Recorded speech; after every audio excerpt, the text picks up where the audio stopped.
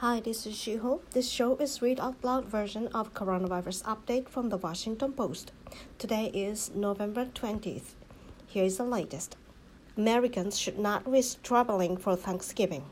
The Centers for Disease Control and Prevention warned Thursday as the COVID-19 death toll ticked past 250,000 and the nation logged more than 1 million infections in a week.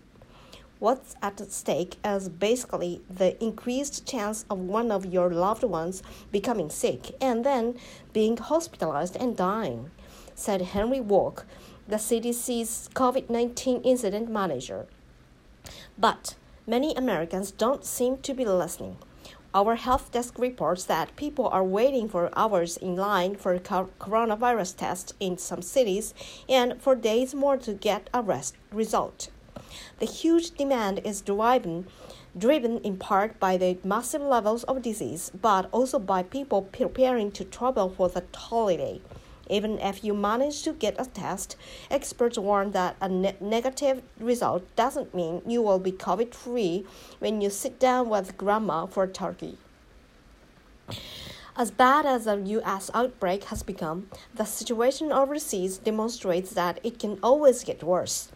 Someone in Europe died of COVID-19 every 17 seconds on average in the past week, a World Health Organization official said Thursday. To repeat ourselves, Americans don't seem to be listening. Our national desk checked on towns and cities across the country to find out how much, if at all, a year of death and disease has affected people's attitude. We will leave you with the first two paragraphs of that story from rural Alabama.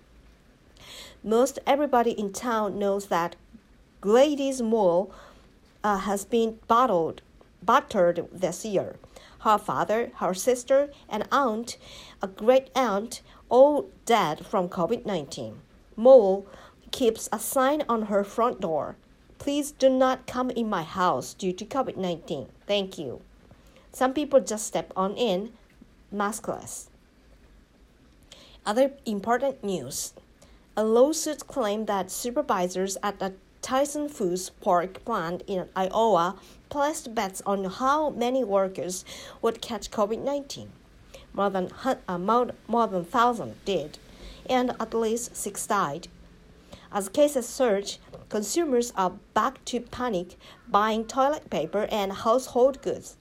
Manufacturers say this time they will have enough to keep the country in double ply. A server at a Nebraska sports bar was fired after sharing a video of Governor Pete Ricketts posing maskless with a baby on election night. U.S. greenhouse gas emissions have fallen to their lowest level since 1983, owing to the pandemic-depressed economy. Your questions answered. Were MERS and SARS endemic after they were epidemics?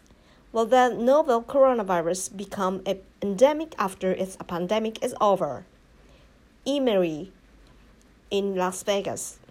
A pathogen is considered endemic to a region when it regularly infects people, but the rate of infection doesn't change.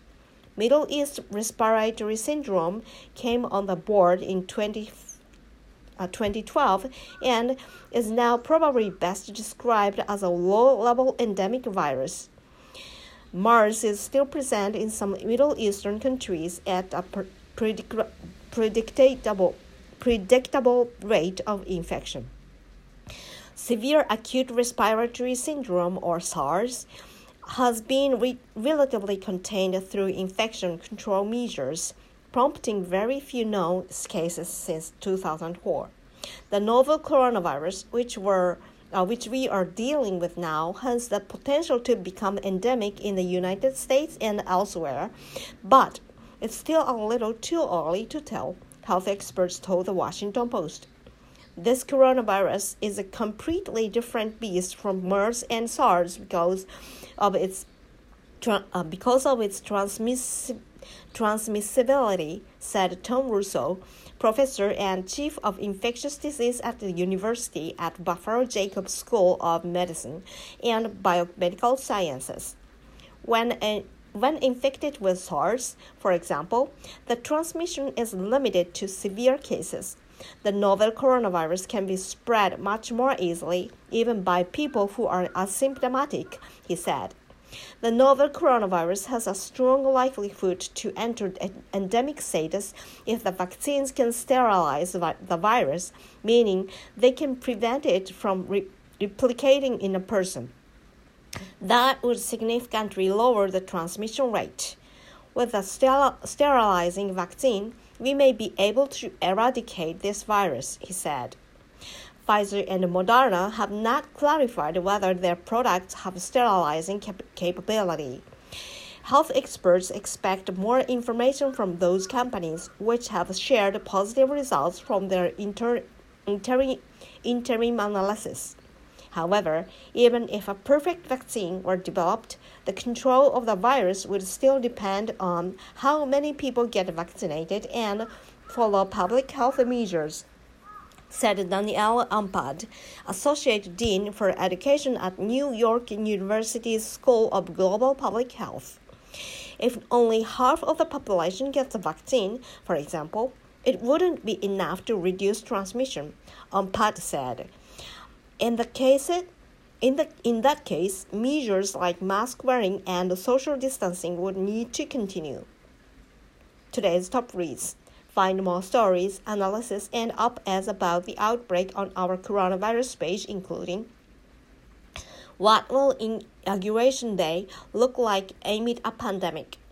These 3 tools can help you navigate quarantine and testing policies by state. MD Governor signs executive order to allow early release for prisoners to slow the spread of coronavirus. This is how we treat each other. A health official is receiving threats from coronavirus deniers. Utah hospital workers rushed to New York to help with COVID in the spring. New York workers just returned the favor. Thanksgiving 2020. How to celebrate safely and smoothly. Hand sanitizer is perfect 2020 gift. No, really. Here are 5 great options. Even with a vaccine, this virus will take time to conquer. We think you will like this newsletter. This show is brought to you by The Washington Post. Thank you for listening.